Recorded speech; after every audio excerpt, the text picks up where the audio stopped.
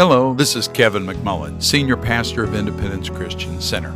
Thanks for joining us as we break the bread of life today. Our prayer is that your faith in our Lord Jesus Christ is strengthened by this word. God bless you. Father, I thank you for the opportunity to stand before brothers and sisters who love you. And I thank you, Father, tonight as Father, as the word that you've given me, may the words of my mouth and meditations of my heart be acceptable to you, Father, that I pray it would not just be a message, but Father, bring life, hope, peace, and restoration. In Jesus' name, amen and amen. Amen. Well, I've had the privilege of being here, a few times and heard the series that Pastor's on Training for Glory, and I initially thought, well, maybe I'd call this a supplement, find some way to tie in there. And I figured I won't take that liberty because he's got a great series there. But the idea of, what do you do now? As you see things coming to a head, as you see, the craziness around, how do you live day in, day out? And there's two things that every Christian needs to fall back on when living in spiritually challenging times. Number one is certainly your own salvation. And again, that is faithfulness to the principles of God, God's Word. Regardless of the circumstances, regardless of what's going on around you, there's that consistency, again, that shows the mature Christian.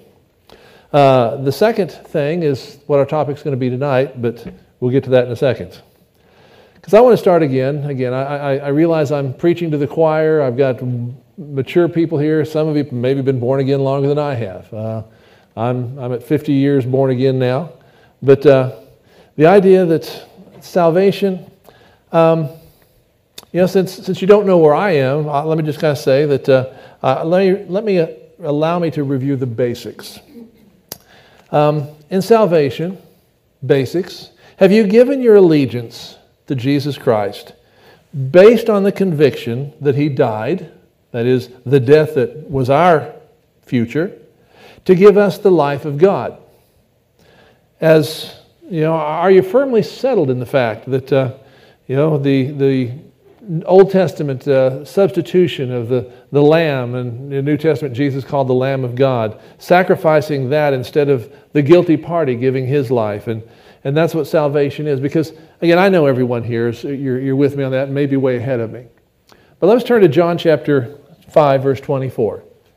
Because I'm going to talk kind of aspects of judgments and rewards and whatever. But in John 5:24, great verse, Jesus says, "Truly, truly, I say to you, he who hears my word and believes Him, that is the Father who sent me, has," present tense and future, "eternal life, and does not come into judgment, but has passed out of death from life." Again, I'm starting simplistically. The fact is that when we talk about judgment, you're not facing a heaven or hell judgment.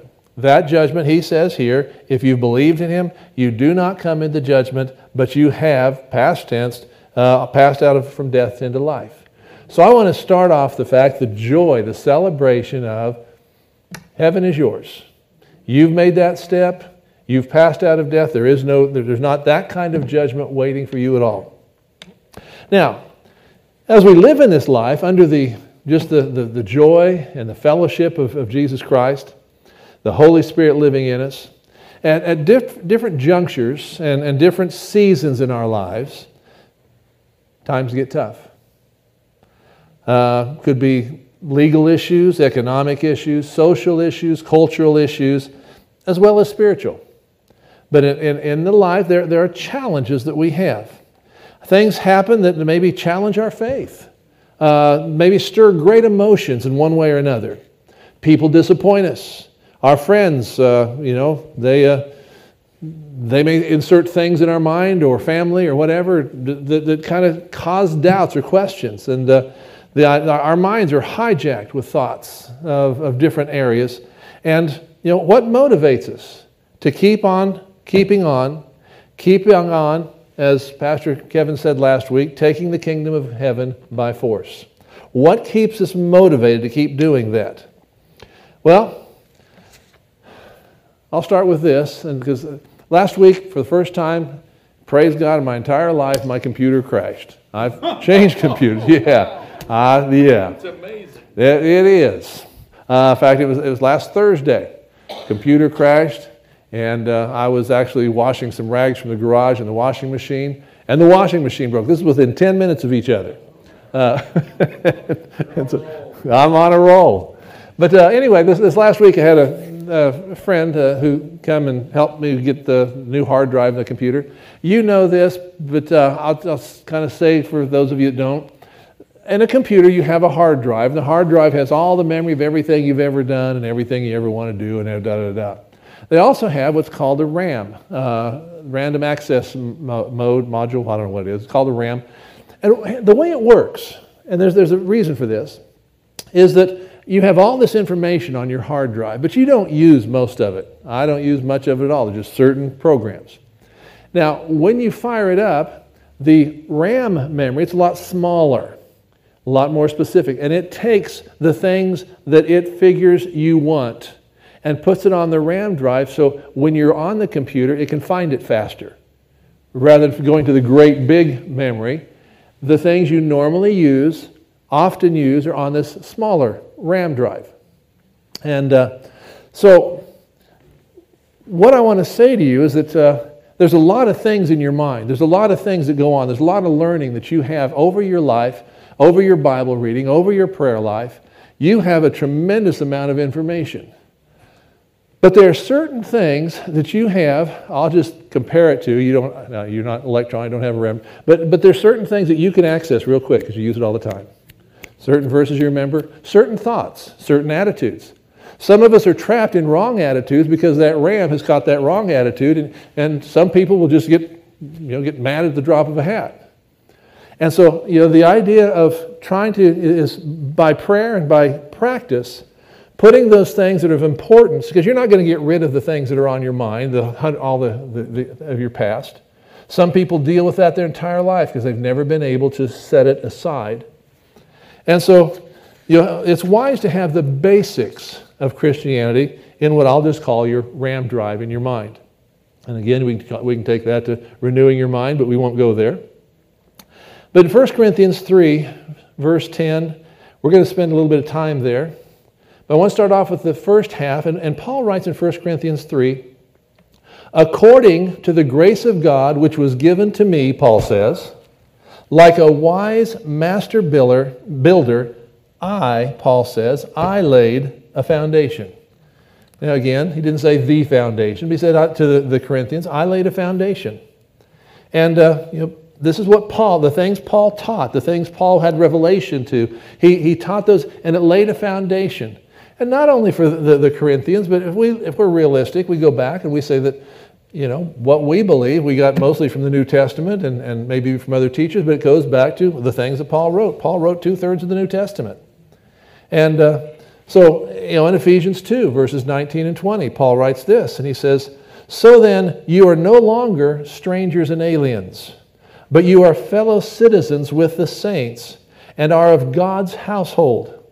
Verse 20, now here's what I want to bring to. Having been built, that is God's household having been built, God's whole household having been built on the foundation of the apostles and prophets, Christ Jesus being the cornerstone. So I want you to just, the word picture for the way God set up with the new covenant, Jesus being the cornerstone, the apostles and the prophets laying the foundation, the things that would determine the size of the building, the limits of the building, the breadth of the building, all those things there. And then he says in 1 Corinthians 3, the second half of that verse, first is when he said, like a wise builder, I laid a foundation. The second half of 1 Corinthians 3:10 says, and another is building on that foundation. Another is building on that foundation. But each man must be careful how he builds on it. Now, who that other person is, there's a lot of people could be, and all of them would be true. For you guys, a lot of it's Pastor Kevin as he's teaching you the theology and us building on that foundation of the New Testament the apostles and prophets set down for us. For some, we've got some years on us here. Billy Graham, I'll just throw out names people can accept and not reject. Billy Graham laid, foundation of what salvation was and how to do it. And it could be your favorite TV preacher. Or it could be you. You're actually building on that foundation yourself. The fact, he says, is that another is building on it. But each man must be careful how he builds on it. And I think this is a lot of what you're getting here on Wednesday nights as Pastor Kevin's talking about training for glory, the idea of building on that foundation and how you build on it and what you build there. And but you are the ultimate builder. You're going to decide which bricks go on that foundation and what order they go in. And that foundation that was laid in your heart. And so, again, the idea of when things get tough, when disappointment comes, when whatever discouragement comes your way, you need to have, I encourage you to have on that RAM drive in your head, first around the front of your brain, the idea of being able to pull these things, the truths of what Scripture, the truths of how you're supposed to live, how you're supposed to react, what you're supposed to say and not say, and how to think and what to not to think. So we'll go back to 1 Corinthians 3 again. That's our key here. 1 Corinthians 3, we read verse 10. We're going to go on to verse 11. Paul's talking about being the master builder and let each man be careful. In 1 Corinthians 3:11 it says, "For no man can lay a foundation other than the one which was laid, which is Jesus Christ." Okay? No other foundation is Christianity. No other foundation is the new covenant. No other foundation will get that relationship with God, the Holy Spirit living in you. And fact is that there's so many demands on your life. Years ago, I think many of you remember that, Ed Sullivan Show. Who watched the Ed Sullivan Show on Sunday nights? Okay. Whether Ed Sullivan, and I think probably, although you had your afternoon variety shows too, but more than once I saw this great act, had a guy, and he'd take a stick with a plate on it, start spinning the plate, then he'd set it down and grab another one, set it down, and every once in a while he'd have to run back and give that another spin and keep it going. And I don't know, they've had 15, maybe even 20. It was impressive, all these spinning plates, and he's just running around keeping them going. Have you ever thought your life was like that? Just running from here to there, trying to keep the things going. And it's a picture, I think, many of our lives.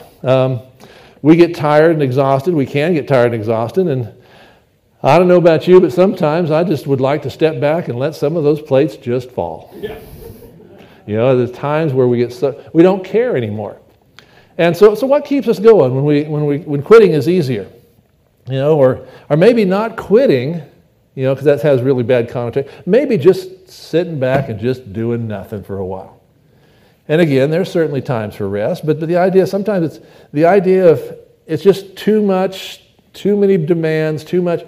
I just want to draw back. I'm not quitting Jesus. I just want to kind of quit life and whatever else. What's our motivation to do more than the bare minimum in our Christian walk at times like that?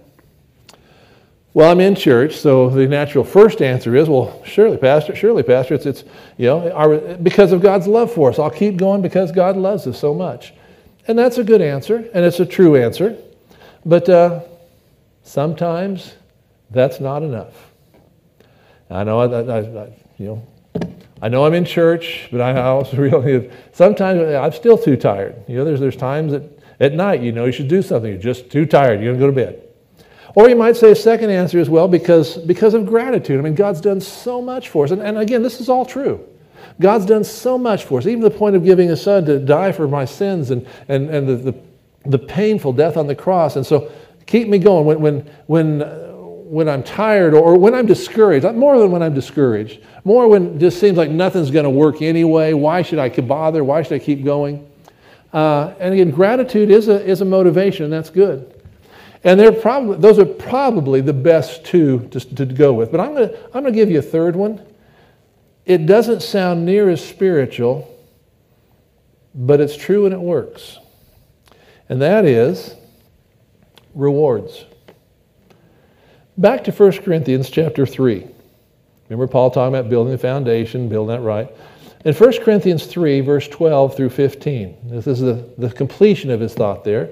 And he says, Now, if any man builds on that foundation, okay, so remember, you're probably the primary builder there. Other people can input, but you put that down. If any man builds on that foundation with gold, silver, and precious stones, wood, hay, or stubble, I mean, there's all sorts of different building materials, all sorts of different quality of what you're going to put on that foundation. The foundation won't change. The foundation will stay strong. But we can put good things or weak things or bad things there. He says, if any man builds on the foundation, any of these 6 materials here, verse 13, each man's work will become evident, for the day will show it, because it is to be revealed with fire. The fire itself will test the quality of each man's work. Now we're coming, okay, the idea, that's you and I. How do we build our Christian life? What's the criteria saying, I'm going to grab onto that, I'm going to plant that deep in my heart?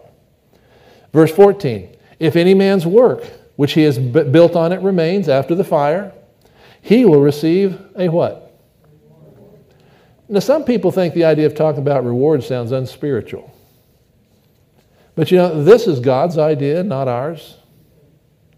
The idea again that we look at, and we're going to look at more verses hopefully tonight, the idea that God, I will digress here. I believe capitalism is the best system of government in the world on this earth because it motivates with reward. And no other system does that. It demotivates by all the other bondages.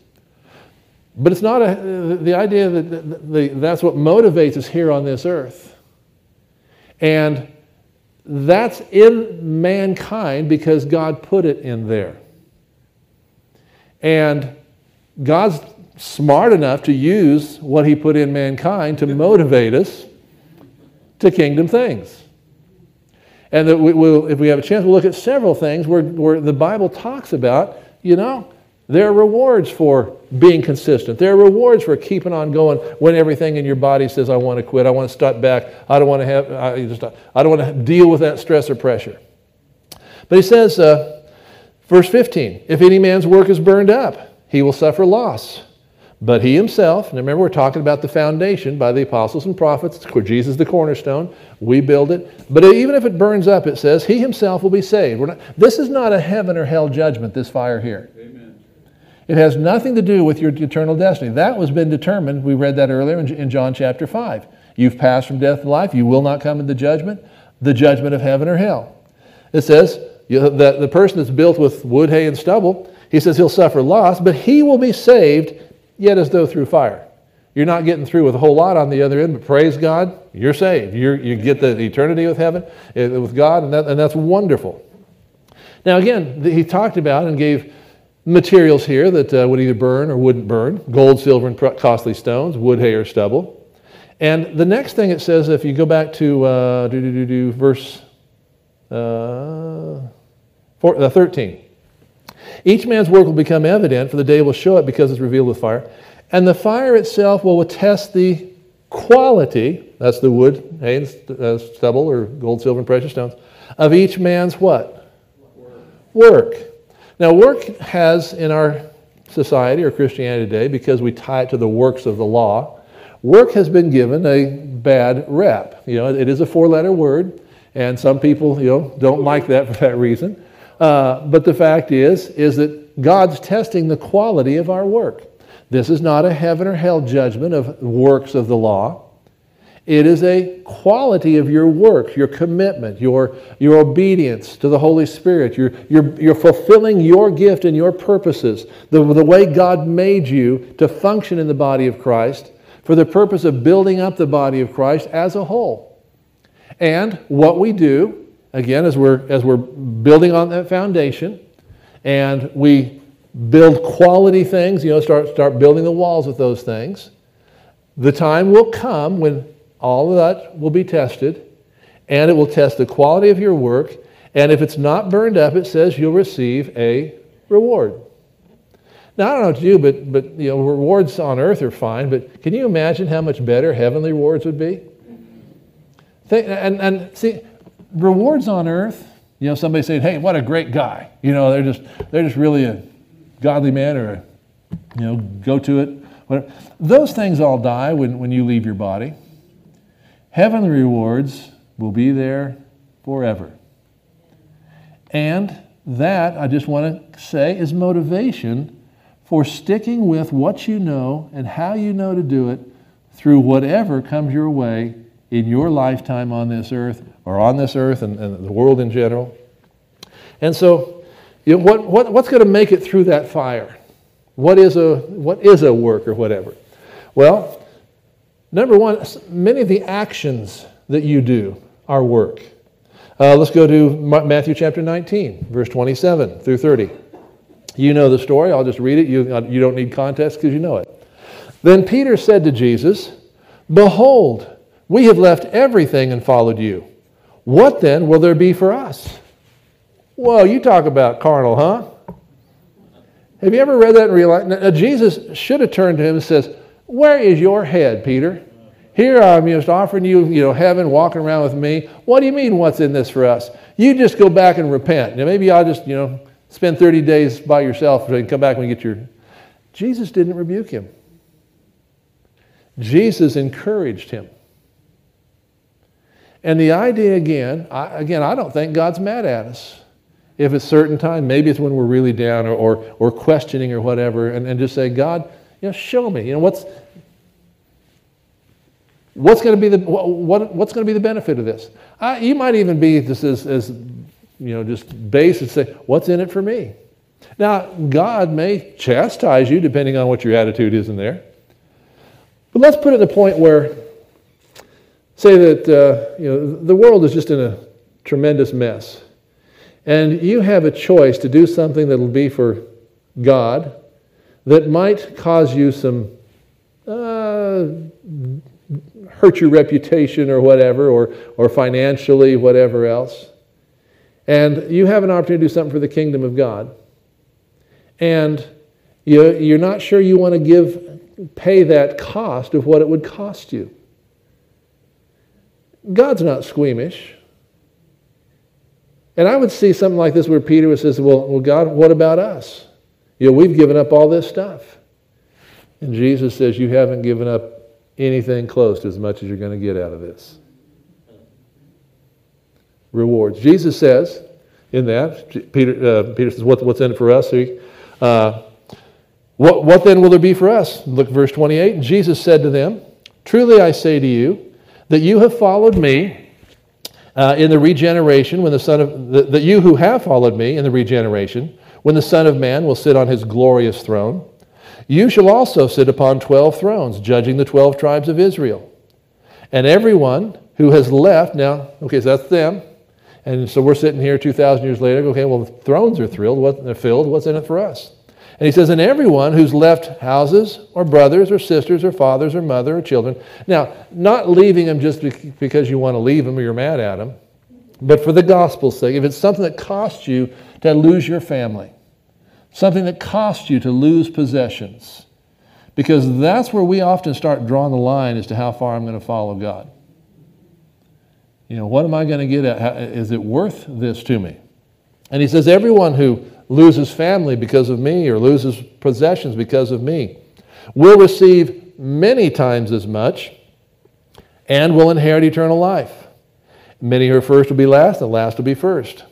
See, the idea of actions, your actions, in obedience to the Word of God, your actions in obedience to the Holy Spirit, your actions, they're not based on what I can gain out of this in this world, but can I bless the kingdom of God and bless brothers and sisters in the Lord? Another type of works I want to kind of cover tonight, and that is the idea of good works. The good works that you do, and we'll talk about, they take on form in the spiritual world. Let me explain it this way in 2 Corinthians chapter 5. 2 Corinthians 5:10, Paul writes, "For we must," and he's writing to Christians, "for we, Christians, must all appear before the judgment seat of Christ, so that each one may be recompensed for the deed." Oh, look at this. Now this isn't the world, this is the kingdom of God. These are God's people, brothers and sisters in the Lord. He says that each one may be recompensed for his, what? Deeds in the body, according to what he has done. whether good or bad. Again, as Christians, we mess up sometimes. And, sometimes we do put wood, hay, or stubble on our foundation. But the fact is, it's not a heaven or hell issue. It's something we need. Sometimes through repentance, we go back and tear that piece of wall out and do something else. But the idea that our actions, the things that our deeds in the body, the things we do in our body, they have eternal consequences. Now, I want to make the application there is that there's times when maybe you're in an emotional state and you say things, and even as they're coming out of your mouth, that's wrong. You shouldn't have said that. You shouldn't have released those words. Or you do something to someone else kind of out of spite or to prove that they did you wrong. And those, again, will, or maybe, again, on the good side, recompense for the deeds in his body. And this is where I believe most of you are here tonight. Gold, silver, and precious stones. But the deeds in the body, when you help someone, when you bless someone, when you do something that just, you didn't do it because you wanted to, but you thought it should be done. Didn't do it because you saw immediate results or immediate blessing or rewards for you, but that didn't matter. The loving of someone else or caring for someone else just was more important. And, in this, other people aren't the judge of what's right or wrong, good or bad. We have, praise God, the perfect judge, Jesus. Yeah. That's why obeying God's word is a good indication that the works that God puts in your plate are gold, silver, and precious stones. If they're, again, from the words of Jesus or from the Holy Spirit, just giving that unction at a certain point in time. 2 Timothy chapter 4, verse 1. Paul says, I solemnly charge you, Timothy, in the presence of God and Jesus Christ Jesus, who is the judge of the living and the dead. Okay, when we talk about judgments, we're judgment of works. For those who are non-Christian, again, heaven or hell judgment, we know it's perfect. And Jesus perfectly knows our works, the rewards that are ours.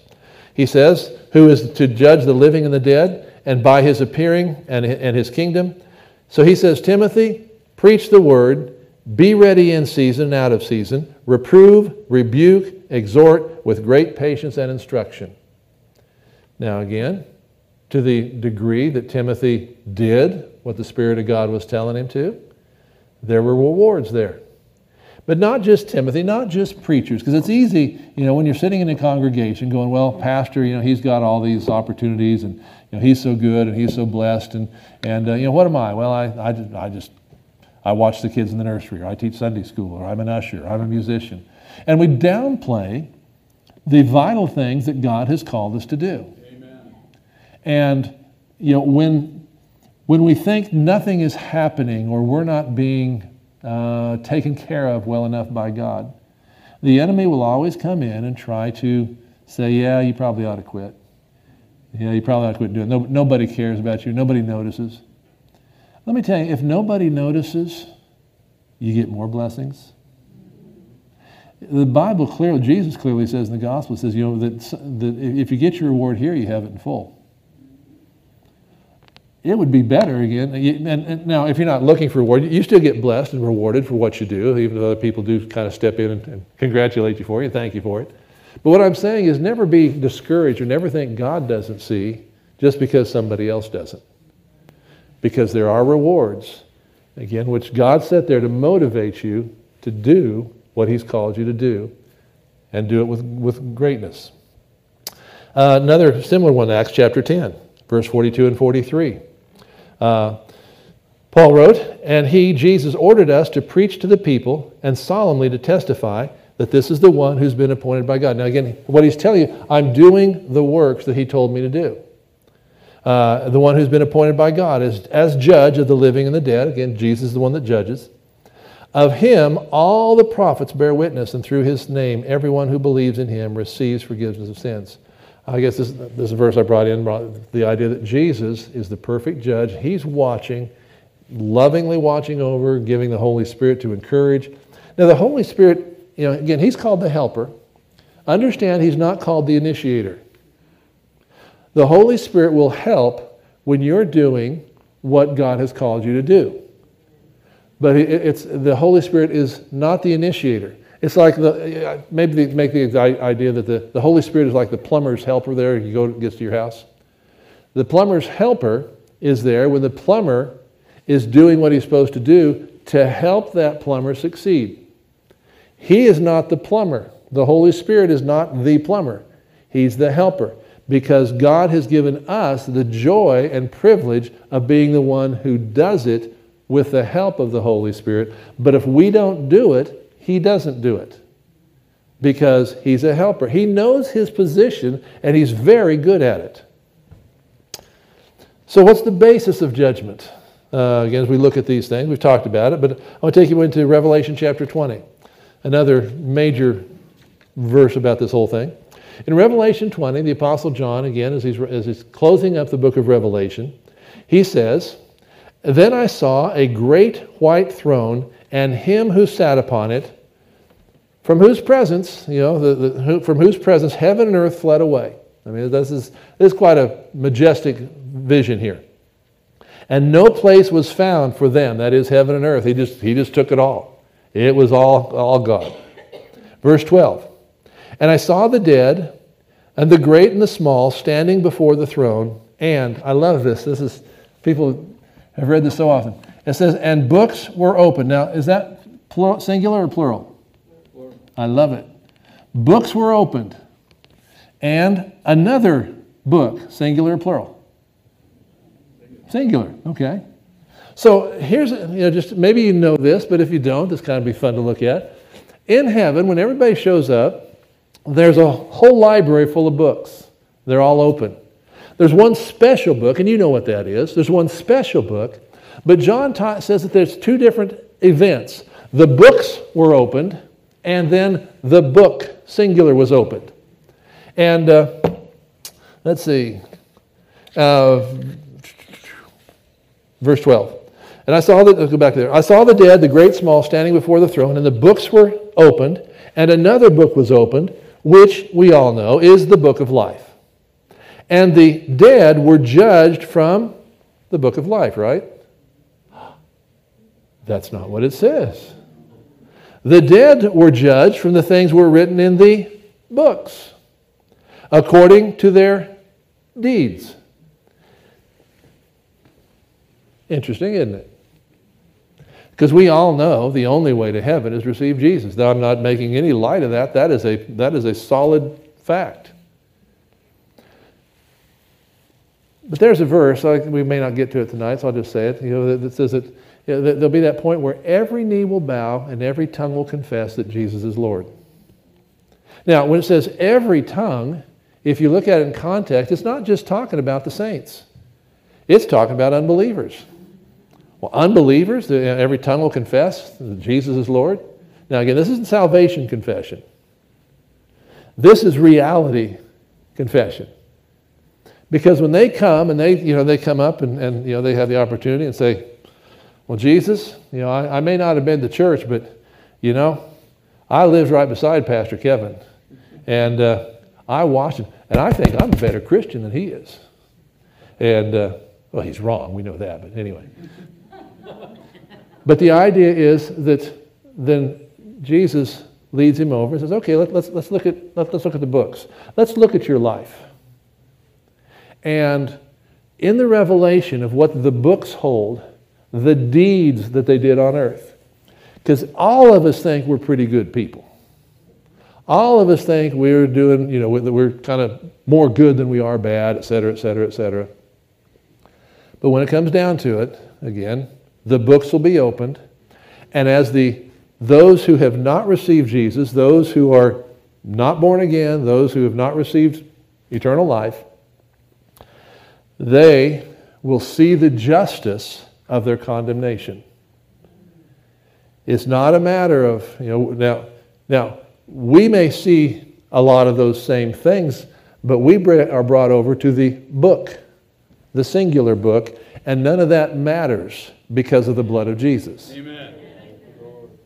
And so again, judgment, you've passed out of, from death to life. Your heaven or hell judgment is not in your future. But I wanted to say clearly, Scripture talks about a judgment of your works, a judgment of your thoughts, a judgment of your actions. And so it goes on to say, let's see, I'll just skip to verse 15. And if anyone's name was not found written in the book of life, he was thrown into the lake of fire. And, very simply. So, believers, again, it sounds contradictory. We will be judged, but not heaven or hell judgment. I want you to know that everything you do between now and the time Jesus comes back, it is being recorded also. And, if you say, well, yeah, but I've really been a lousy, I haven't obeyed God, I've done this and this and this, it's wood, hay, and stubble, and it'll burn. You're not taking it to heaven with you, I guarantee you. Thank God. Thank God. But again, the other things in motivating us to be consistent, to walk with God when things are tough, when the whole world kind of turns away and whatever, those things are gold, silver, and precious stones. And they will result in good things. And believers are to be judged in the sense that our works done on this earth after salvation are being judged or tested. Now, as we look at this, I'm going to read a paragraph from Wayne Grudem's theology book here, because sometimes as Christians we are very competitive. And we talk about judgments, we talk about works and whatever else. We kind of get competitive about, but Pastor, he does so much more, or the musicians, they do some, and what chance do I have to have any real rewards in heaven? What I'm probably I messed up doing this and couldn't do that. And so I want you to understand is that God looks at each of us individually. In fact, I'll take this a little bit out of context, but Paul talks about in 1 Corinthians, he says, and in comparing yourselves with yourselves, you do err. We all have a race. And that race, again, there's several references to it in Scripture about running the race and laying aside the weights that so easily beset you, and that in a race, everyone runs and only one gets the crown. That's true. But let me tell you something that I think if I had more time, we could prove several ways from Scripture. Your race is not against Pastor or anyone else in this room. Your race that God has set before you, you are not in competition with it. Because see, if you were in competition with someone else, I'll just point, if you guys were both in competition with each other, then that means one of you is unnecessary in the kingdom of God. The kingdom of God, God has something as far as your place in the kingdom, the things you offer the kingdom, benefits, all those things. And so the only one you are racing against is your own calling.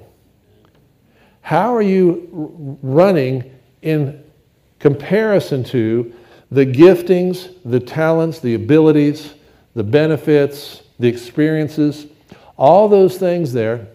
How are you running in comparison to who you are, who God made you, what God called you to be? And so, see, if we're not running against each other, there's not a competition of, I've been a deacon for 3 years, I really ought to be head deacon, because if I could be head deacon, I'd have more rewards. And so what we happen is in competition at times. Sometimes, and I'm very guilty of it as I was a pastor, there's just competition. Pastor, I wanted my church to be bigger than his. I wanted to be better than his. I wanted to, whatever else. But see, the only one I'm running against is my own potential. The same with you. Now let's look at that and look some Scripture on this. Before we do that, let me read this. When we talk about heaven and getting to heaven rewards, there is this capitalistic idea that if I have more than somebody else, I'll be happier than they are. If I have more rewards, then people will look up to me and da-da-da. Here's what he says, Wayne Grudem, Systematic Theology. We must guard ourselves against misunderstanding here. Even though there will be degrees of reward in heaven, The joy of each person will be full and complete for eternity. Remember, Paul talks about, if it's all burned, you'll get through, you'll still be saved, yet it's through fire. You go, oh, what a horrible thing. And yeah, I'd certainly like to have some benefits and rewards in heaven for eternity. Because see, if it costs me something in this life, it costs me, a year. If it costs me several months, or it costs me, compare 1 year on this earth to eternity. All right? He goes on. If we ask how this can be, the idea of each person being full and complete, if we ask how this can be, there are different degrees of, when there are different degrees of reward, it simply shows that our perception of happiness is based on the assumption that happiness depends on what we possess or the status or power that we have. In actuality, he says, however, our true happiness consists in delighting in God and rejoicing in the status and recognition that He has given each one of us. The foolishness of thinking that only those who have been highly rewarded and given great status, you'll be ruler over 10 cities, you're only ruler over 5, that those people with great status will be fully happy in heaven. The foolishness of that is seen when we realize that no matter how great a reward we are given, there will always be those with greater rewards. The heavenly creatures, Jesus Christ Himself and God Himself, they have more than we do. Therefore, his conclusion, if highest status were essential for people to be fully happy, no one but God would be happy in heaven. Which is certainly an incorrect idea. See, this understanding of rewards again if it changes, it would hopefully change our way of thinking that would motivate Christians to help others win their race instead of competing. Hebrews chapter 12. Therefore, since we have so great a cloud of witnesses surrounding us, let us also lay aside every encumbrance and the sin which so easily besets us, so I can win my race, and let us run with endurance the race that is set before us. And again, if you find yourself competing, and here's an example. I've run across people all my ministry life. They come up and say, wow, I could have been that person. Or I was on stage with brother so-and-so and back 30 years ago. And they're always trying to figure out, how they could compete with them. Or how they could be, have the notoriety. He says in Hebrews chapter 12 rather, let us lay aside every encumbrance, the sin which so easily entangles us, and let us run with endurance the pace that's set before us. Now again, I have to admit to you, I am by nature a competitive person. It's in my, I don't know if it's nature or nurture, but I am competitive. Do you know what zero-sum game is? A zero-sum game basically means that if you get something, that means you lose something. Monopoly is a zero-sum game, okay? Only one person wins and everybody else loses. Christianity, or the kingdom of God, is not a zero-sum game. If you've got everybody running their own race, do you realize it's God's plan that everybody wins? And, that's just, and so I'm saying, do your part, do your best. You're not cutting anybody else out by being totally obedient to God. And Hebrews 10:23, and this will bring. I'm starting to wrap it up here. This will make it start bringing understanding maybe this verse that you've heard for years. Let us hold fast the confession of our hope without wavering, for He who promised is faithful. And let us consider how to stimulate one another to love and good deeds. Okay? Now again, as you guys are talking about and teaching on the idea of training for glory, make sure that it's a team project. The idea, it says, let us consider how to stimulate one another to love and good deeds, encouraging one another. Finding out again if somebody's,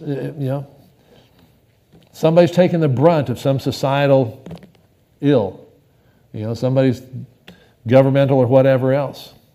The idea is looking out for one another, because it's not only helping them. I want you to know that's part of your race.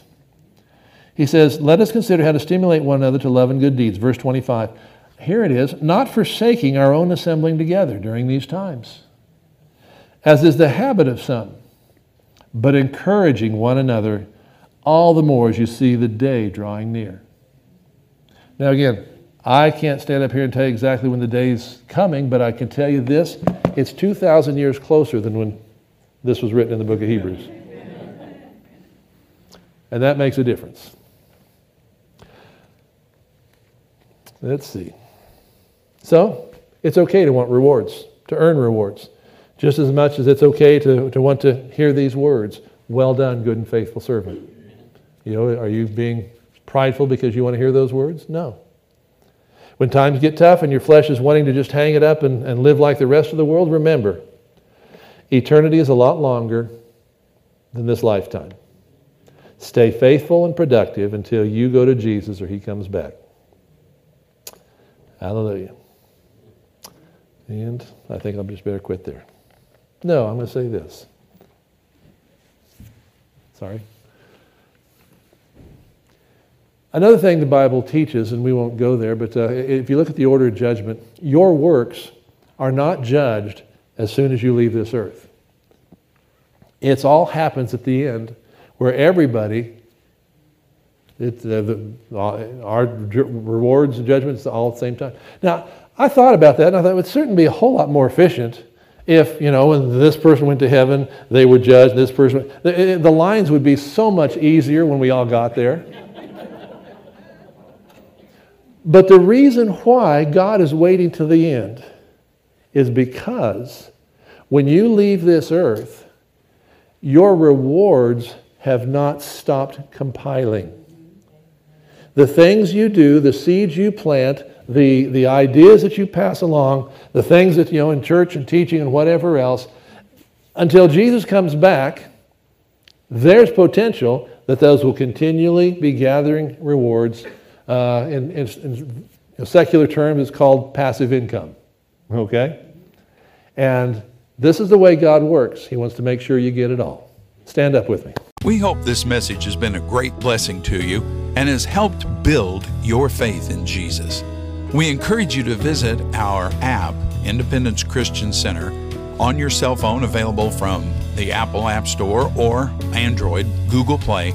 You can also find us on Apple TV, Roku, Amazon, YouTube, and Facebook, again under Independence Christian Center, or at our website, iccfamily, all one word, .org, iccfamily.org.